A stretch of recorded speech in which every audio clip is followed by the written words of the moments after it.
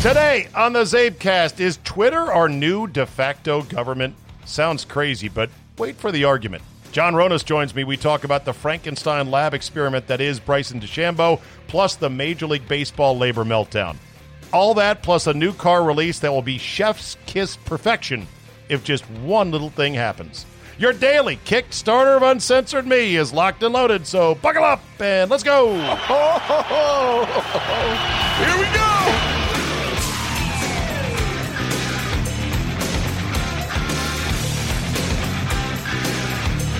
Tuesday, June 16th, 2020.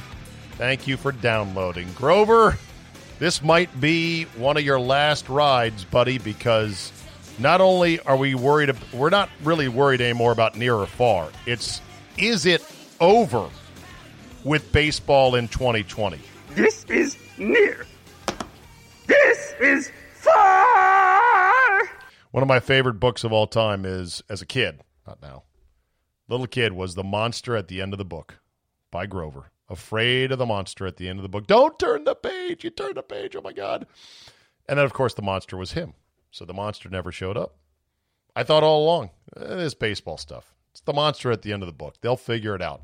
Boy, Monday was a big day of, oh, shit. They're not going to figure it out, actually. This is going to be bad. More on that with John Ronas in just a second. Is Twitter our new de facto government? Sounds crazy, right? But crazy is running rampant in the country right now in ways that it's hard to even catalog on a day-to-day basis. Mike Gundy is now in trouble because he dared to wear a T-shirt of a cable news outlet called OAN, One America Network, which is a conservative network that President Trump likes and often retweets. Their leading running back at Oklahoma State said, "This is an outrage. I saw a picture of him on a fishing trip wearing that T-shirt. I will not do anything at Oklahoma State until this is addressed. Things have to change." A T-shirt? A fucking T-shirt? Oh, of a cable news network. What if somebody wore a T-shirt of MSNBC? Equally deranged, if not more so, on the left. Oh, I know the answer. The answer is no, it's not going to be a problem. Man, it is crazy out there. This is a tweet from one Balaji S. Srinivasan. I don't know what he does. Full bio is linked here. I don't want to go to it. He's got 222,000 followers. He writes the following: Twitter is now the supreme force in Western civilization. It edits both Trump and the New York Times. Neither the president of the United States of America, nor the publisher of that fine newspaper can write whatever they want if Twitter does not like it. New York Times publisher A.G. Sulzberger laments loss of talent due to forced firings due to controversies. Hey, don't fire him next time then. Stop lamenting, oh, what a loss of talent. Stand firm. The mob will come for everybody if you don't stand firm. Anyway, Balaji goes on to write, people say that the West today has no goals, no metrics, no sense of purpose by which to measure itself. Nonsense. The purpose of every politician, journalist, and intellectual is clearly to amass likes on Twitter. By extension, this is now the purpose of Western civilization.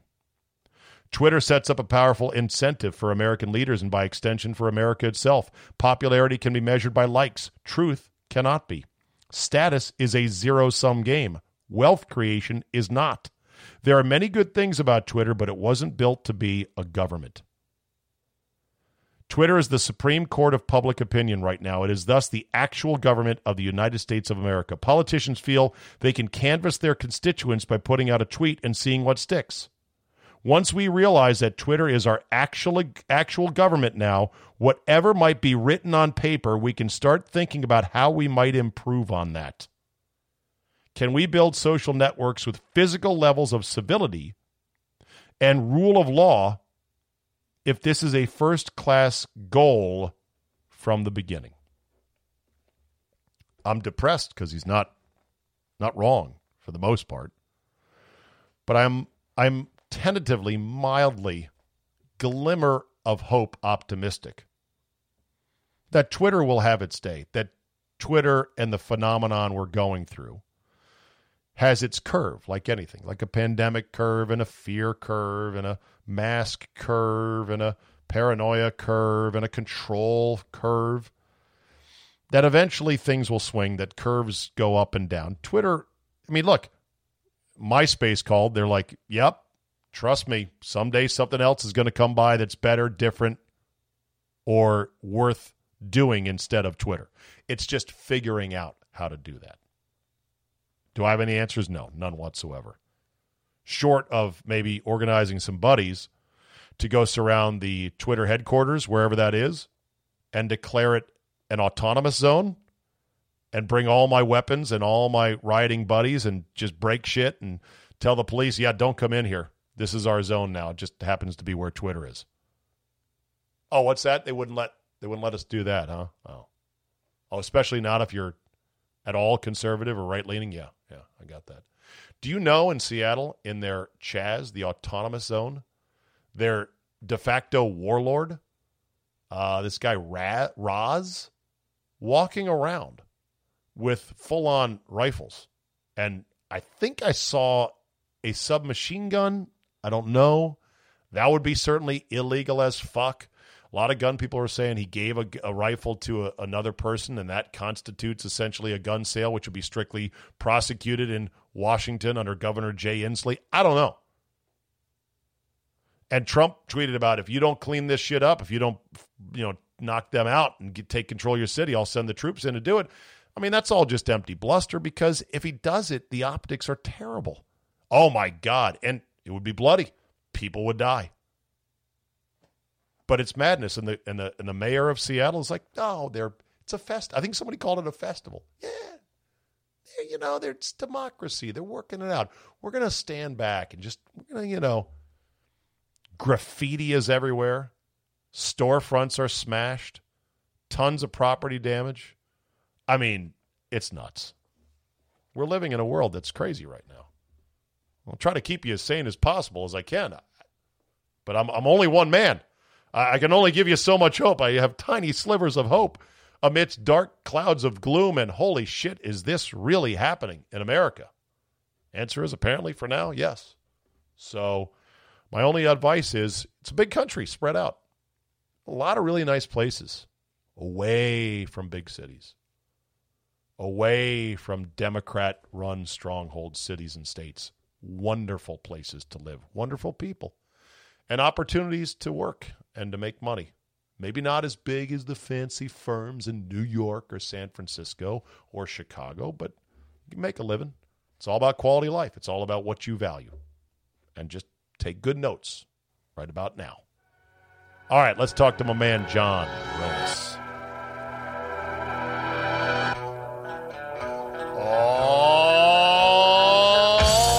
yeah! When you hear this banger, Golden Earring, Twilight Zone, you know my man John Ronis is in the podcast house. Yes. Slamming. This song slams when your band plays it. Admit it. Yes, it does. Admit it. It sure does. By the way, just south of 7, Johnny's band, which he's the front man, has not played in how long now? We have not played since they shut down. I believe it was like March 13th. So we're back out on the 28th of June. Oh, really? Where's your gig? Yep. At Vanish Brewery in Leesburg or Lovettsville, wherever that is. Well, those are two different places. Very different places. I think it's Luckett's, actually. Luckett's That's a Brewery. Third different place. Yeah. I believe it's Luckett's, Virginia. Vanish Brewery. Just faintly listen for the sound of Golden Earring in the background. Yes. We play all their hits. Boom. When the bullet hits the bone.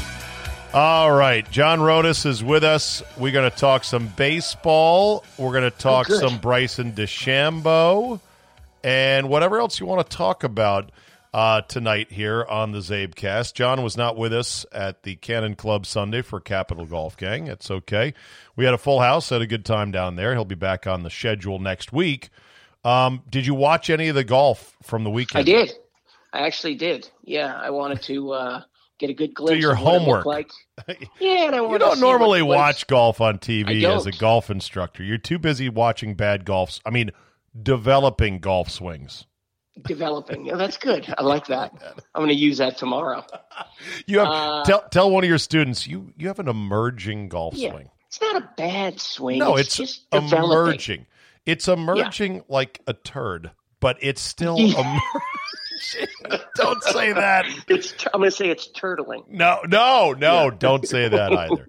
All right, so what did you watch of the golf? I watched a little bit on Thursday, just to get an idea of what it looked like and what the telecast was going to be like and what it was like without fans. And then I watched a little bit on Saturday and then probably a good hour and a half on Sunday. All right, what was one thing you took away from the broadcast? I'll tell you one thing I took away while you think about that surprise question. I found the pacing of the shots shown to be dramatically more up tempo, and I think the reason explained to me by my buddy Gitter was that with no tower announcers hole by hole, the usual shot of stalking, meaning here's Ricky Fowler. He's on number 12. He's got 20 feet. He's really been striking the ball beautifully today, and he's going to try to get it in the hole here. He's got about a foot break, it looks like. And they let their investments are their personalities, the color guys, etc. Yeah. And so they let them blah, blah, blah on top of non-action to get them airtime without the tower announcers, Johnny, because Faldo's in Orlando and the only guy on site is Nance and Dottie Pepper. Guess what? They went boom, boom, boom, boom, shot, shot, shot. It was awesome. I want more of that. It was good. And I think that, my Penny Lane here is barking at deer in my backyard. I like it. And I think it's also – that was such a great field that I think they wanted to show. I think they had a good kind of restart where they could show obviously the players that we're all used to seeing. But I think they wanted to make an effort to show some of the players that we don't normally see every single tournament. No, television doesn't care about that. Well, I think nice they need theory. to. Well, of course, a lot of people say that, but television plays the hits, and once the big cat gets back out there, Mr. Red Shirt himself, trust me, if he's in contention, they'll put him on TV. They'll go back to the stalking shots, and they'll talk over it because every second Tiger's on TV, it's like a jackpot for ratings. You can't put him on TV. Frankly, I want to see every one of his shots, too, so I can't really complain about that. Well, it's not just seeing every one of his shots. Every one of Jordan Spieth's shots that can go just flat off the planet. Okay. And that was one of the things about what I noticed is that how many times did you see guys just hitting it into places that would normally have been crowds or stands? And all of a sudden they're playing from these weird angles. I did not see a whole lot of that, but I'll take your word for it. Speaking of Spieth, who was in contention, and there was a lot of talk about, man, he needs to hit a hard reboot because he's fallen off the map as of late. You said your student had a very rare chance to go down to Texas, play with some pros, got to play with Spieth, and said that there was some moments in which Jordan Spieth, winner of 3 majors already at age 26 or whatever, struggled. Mightily. Golf like 3 fairways hit. Golf is a struggle. There's no question about what he said when he came back. I would have bet everything that Spieth had no chance in that golf tournament. And yet. And, it's one of those things. He's a grinder. There's no question about it. So, but it showed the over 4 days how that still is not a game that can stay there to compete to win, I don't think. There's just too many shots that are they're not right. Coming down the stretch there, you hit a ball out of bounds. You just can't do that. Yeah. Made an unbelievable bogey on that hole. After Morikawa set about 100-footer in there, he put about a 50-footer on top of him. Yeah, I'll tell you. Unfortunately, it was different score. Yeah. Anyway, it's good to see Spieth back in the mix. He is a star on tour. Yeah. My new star, unfortunately, choked Colin Morikawa, who holds the longest streak of consecutive cuts made at 38. Yeah. 38 cuts made. It's incredible. Right out of college. Right out of Cal. Yeah.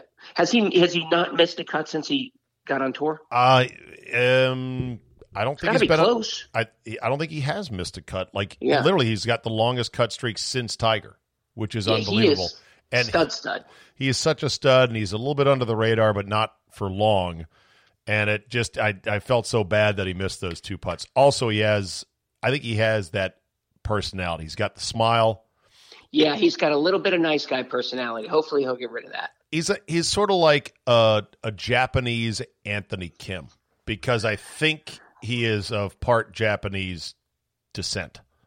So he's just got it, and he's a good player. Good players are always fun to watch. Player. Yes, great player. But let's talk about the show. Who was the show? Let's talk about the shit show that is Bryson DeShit Bryson DeChambeau, who has added 20 pounds of something, mostly muscle, but a little bit of burrito during the coronavirus shutdown, as well as 20 other pounds of muscle in the offseason. He's gone from a size medium to a XL, and he is murdering the golf ball, Johnny. Yeah, and that was his mathematical equation that he came up with, about a year ago now?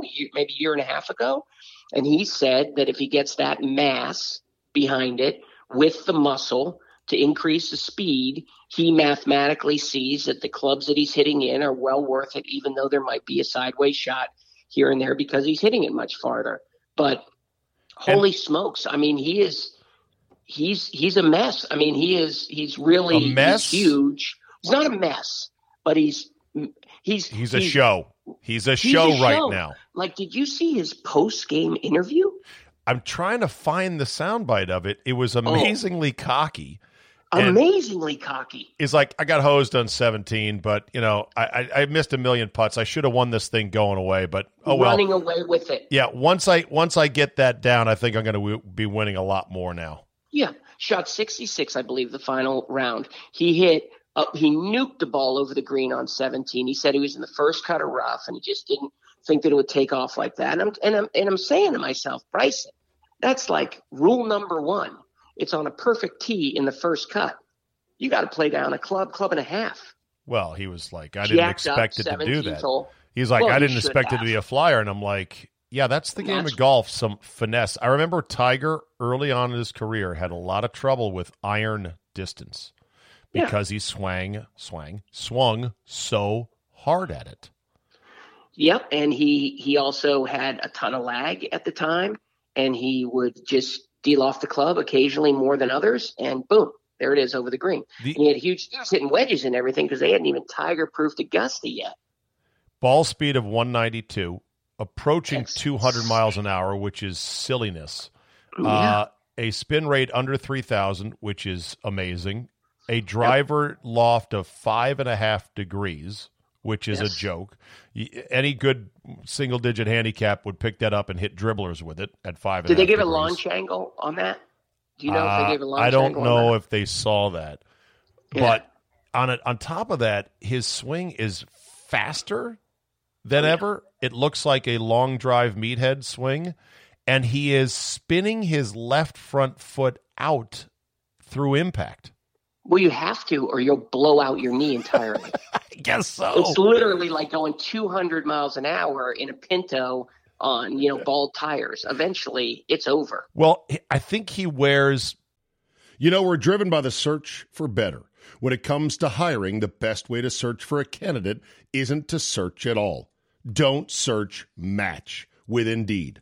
Indeed is your matching and hiring platform with over 350 million global monthly visitors, according to Indeed data, and a matching engine that helps you find quality candidates fast. Ditch the busy work. Use Indeed for scheduling, screening, and messaging so you can connect with candidates faster. And Indeed doesn't help you just hire faster. 93% of employers agree. Indeed delivers the highest quality matches compared to other job sites. This according to a recent Indeed survey. Listeners of this show will get a $75 sponsored job credit to get your jobs more visibility at Indeed.com/Zabe. Just go to Indeed.com/Zabe right now and support the show by saying you heard about it right here on this podcast. Indeed.com/Zabe. Terms and conditions apply. Need to hire? You need Indeed. Pretty modest nub shoes because you don't want spikes or even good plastic talons in that front shoe because, like you said, you'll blow your knee out swinging that hard. 190 miles. You see the long drive guys, they're like, they spin out, they hang back, that's what they do. And he's getting really close to not long drive guy ball speeds, but he's getting 200 miles an hour is outrageous. He shit on almost every hole out there, including all the par fours, dog legs around the corners, bunkers that weren't meant to be carried. Boom, boom, boom. No fear whatsoever. Now, granted, there's going to be courses that you can't quite do that in different conditions and colder and everything else, but this was a perfect setup on that. And of all the people that are talking about rolling the tour ball back, this is going to accelerate it, this shit show he put on.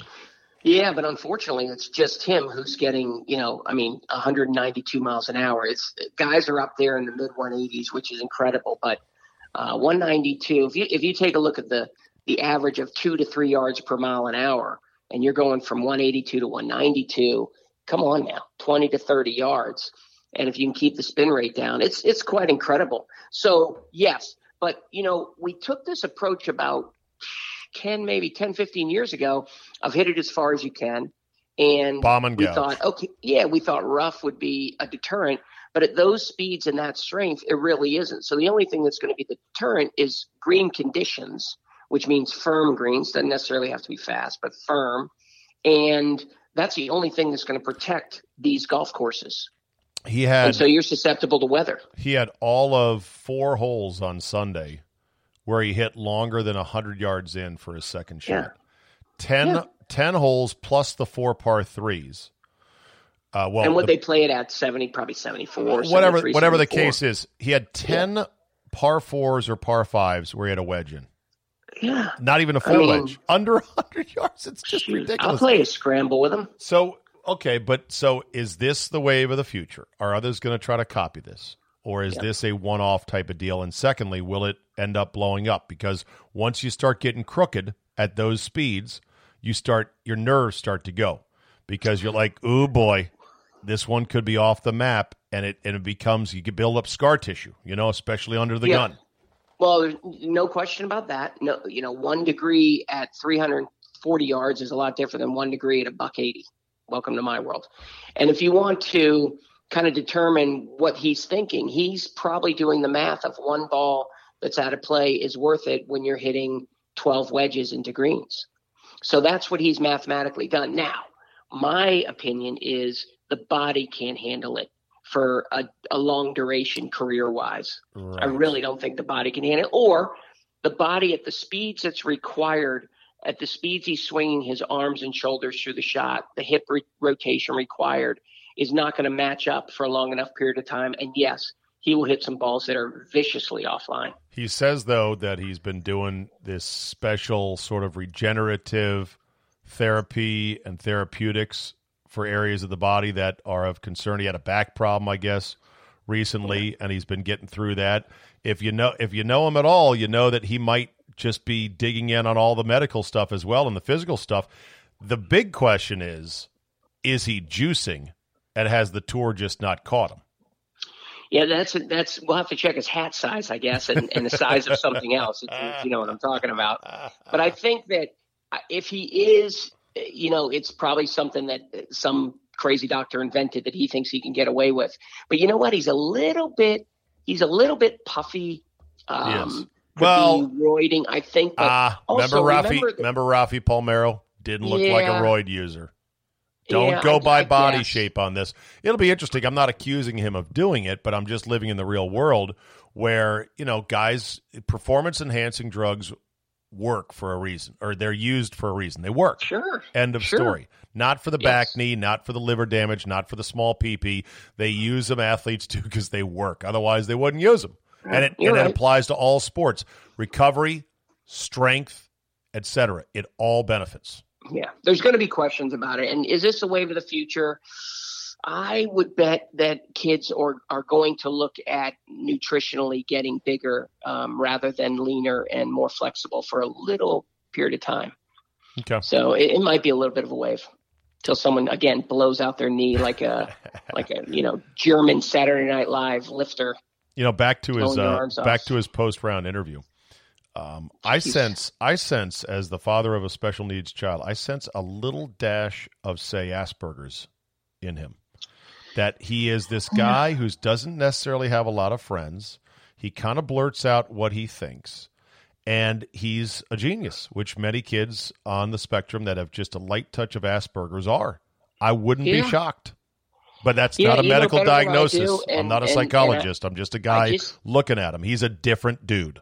And he's yes. And I would say from getting any kind of challenges out of the way, I would say he's incredibly driven. He's incredibly narcissistic and incredibly confident. So I would look at it in that term as well. Not positive. Will I ever like him as a player? No. You will not. What if he speeds up? No, you will not like him. I did not like Brooks Koepka at first, and now I'm a big stan. And you still like Bruce? As my boy McGowan calls him, Bruce Koepka. I not only like Brooks Koepka, I love him. He's such a meathead. It's just glorious. I used to love Jordan Spieth, and I'm done. I'm off that wagon. He's too serious. He's too nerdy. Too whiny. Right. Whiny, nerdy, whiny. Serious. Lighten up, just Francis, for God's sakes. Yeah. I've been on the Mickelson bandwagon and off the Mickelson bandwagon more than a strap hanger on a trolley car in San Francisco. Yeah. I'll hate him. I'll love him. I'll hate him. I'll love him. I think I'm back on love because of what he's doing on social media. I am too. So in that regard, is someone like is Koepka going to be a Mickelson someday? No. Is DeChambeau going to be a Mickelson? Well, there's no chance of that. And so, therefore, I don't think I'm going to come around to either of those guys. All right. Ever. Well, I love it that golf is back and that there's interesting stuff to watch. Can't wait for the fans to come back at Jack's Place next month. And away we go. It was announced on Monday as well that the PGA was given the green light from the Nazis that run San Francisco and apparently don't want another case of COVID for the rest of time immemorial because they've got no cases, but they're like, nope, can't do this. They're not going to allow fans at the PGA Championship, even though it's in August, but at least they're going to have it. I think the PGA of America is going to call that a win and walk quietly. And they got the 3M in Minnesota approved, and Minnesota's been slow to approve shit. So the tour schedule is now filled for the rest of the year, week to week to week to week to week. Which is great. And the big elephant in the room is still the Ryder Cup. It is, but it's got to happen. Yeah. It has to happen. It's got to happen. You're absolutely right. What's not happening is baseball. Yeah, come on now with that. Have you heard the latest just today on Monday? I have not heard Monday. I heard this weekend. Okay, so what came out today? Buckle up. So today, basically over the weekend, the Players Association said, fine, it's time to get back to work. Tell us when and where. Very harumphy, so you're going to force us. Yeah. As soon as baseball then said, well, the schedule we were thinking about, the Players Association said, read the fine print of our contract, our deal we signed when the coronavirus hit. You have to negotiate with us in good faith on setting the schedule. And you have to do this and this and this. And if you don't do any of it, which I don't think you're we're going to file a grievance. And then you're going to have to file a grievance. And apparently the players let the owners know, if this grievance goes on for several years, which it likely will, you could be on the hook for up to $1 billion in lost wages if you lose. So that was the shot that caused the commissioner to say, okay, guess what? I'm not so confident we're going to have a season now. And the Players Association fired back again saying, we are utterly disappointed in this. And players on Twitter, Johnny, are firing at Manfred and firing at MLB. It is a shit show. Well, let's face it. Manfred's a joke. I mean, the whole way he handled the Astros situation was so cowardly and such a joke. It's amazing. There's so many other teams out there, or at least a few other teams out there, that had reckless cheating that he didn't even bother to look into, which we're going to find out about because we find out about everything. The guy's completely clueless. He's in a position that he shouldn't be in. And frankly, what he should do is he should come back and he should be extremely close to what the players recommended, which I believe is in the 89 game kind of category, full prorated salary. And otherwise he's going to lose the sport. And he's going to go down as the person who lost the sport. Some say the sport needed this reckoning, that this shakeout was a long time coming, that the players were more and more dissatisfied, that the terminus, is that even a word? The terminus, the germination, whatever. Where this all started bubbling up, Johnny, was the winter of crickets when Manny Machado and Bryce Harper hit the open market at 25 years old with monster numbers, and the collective baseball world said, "Oh, that's interesting. Well, we already have a third baseman. We already have a center fielder, or right fielder. So we're good. We're fine." Yeah, the collusion, inside collusion. There's no question about it. And it's something. Let's face it. It took what we're seeing now on TV again. My kids never saw, but it took that summer of home run to bring the game back to where it is today after the strike. So we're dealing with they're just they're so stupid. I mean, what they have to understand is that talent is the talent, and you have to bend over backwards, I hate to say it, to the talent, and that's the players. Yeah. And so I'm fine. Yeah, everyone's millionaires and billionaires and all this other stuff, but when it comes down to it, there is no baseball without the talent. Right. The owners can't play the game ever, ever, ever. That's what I say about golf pros. And the other thing was the only baseball team that they've had a peek at the books of, the real financial books, is the Braves, because they're owned by this Liberty Media, which is a publicly held company. Yeah. And they showed like a $94 million a $94 million operating profit. Yeah. Prior to depreciation and something else. And then the next year that they got to look at it, it was down to 34. But because of some creative accounting, they showed a $20 million loss or something like that. And the players are like, this is bullshit. All you guys are making huge money year over year.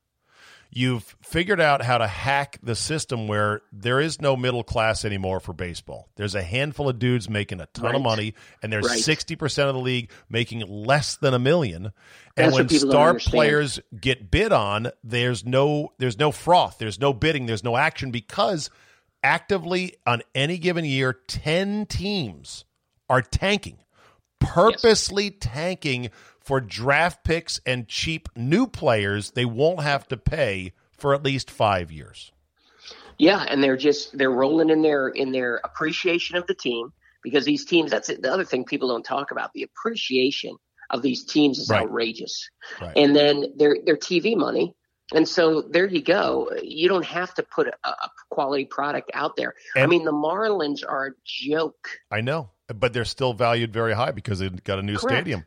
But here's the thing. No one is in it. Here's the thing. Here's another part of the problem. So how can all these teams tank shamelessly and still do okay at least? It's because baseball is such a generational sport. It is such a traditional sport that there's going to be X number of Royals fans that go to games even though they know their team is back to tanking, or Pirates fans, or anybody other than the new markets like Tampa and Miami.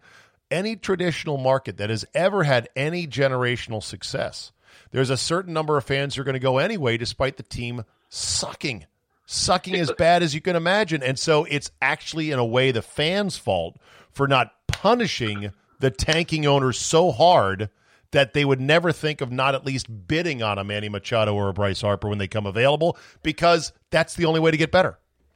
Yeah, and you know what? It's also I grew up in Boston when the Red Sox weren't good, and I would clamor to go to a Red Sox game, and at times they absolutely stunk.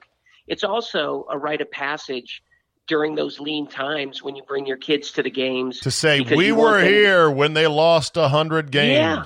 But it's also the atmosphere of a baseball game is unlike, I think, any other sport. Certainly an outside sport. A football game is organized chaos. You really can't take a young kid to the team because for some reason people just check their brains at the door and they're screaming obscenities and everything else. A baseball game is a little piece of heaven for those 3 hours. And it's something that I love baseball. You know that. I want everyone to experience it. So they better come back. Oh, they're not coming back. Season's over. You're killing me. No. You're killing me. There's nothing to come back to. There's no reason to come back. This shit's over. It's done. This fight is on. Year. Yes, it has been a bad year. But yeah.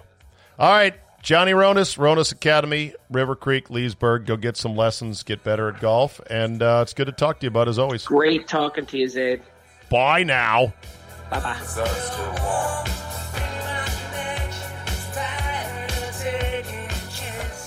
I got to say, it was remarkable that Johnny Ronas didn't cape up for his owner buddies, the Lerner family.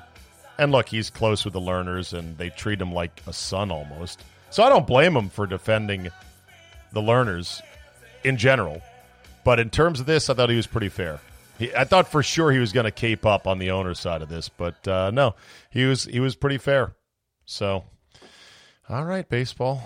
Let's end on this. Ford Motor Company is bringing back the Bronco, and they're doing it on O.J. Simpson's 73rd birthday. Yes. July 9th, look for it.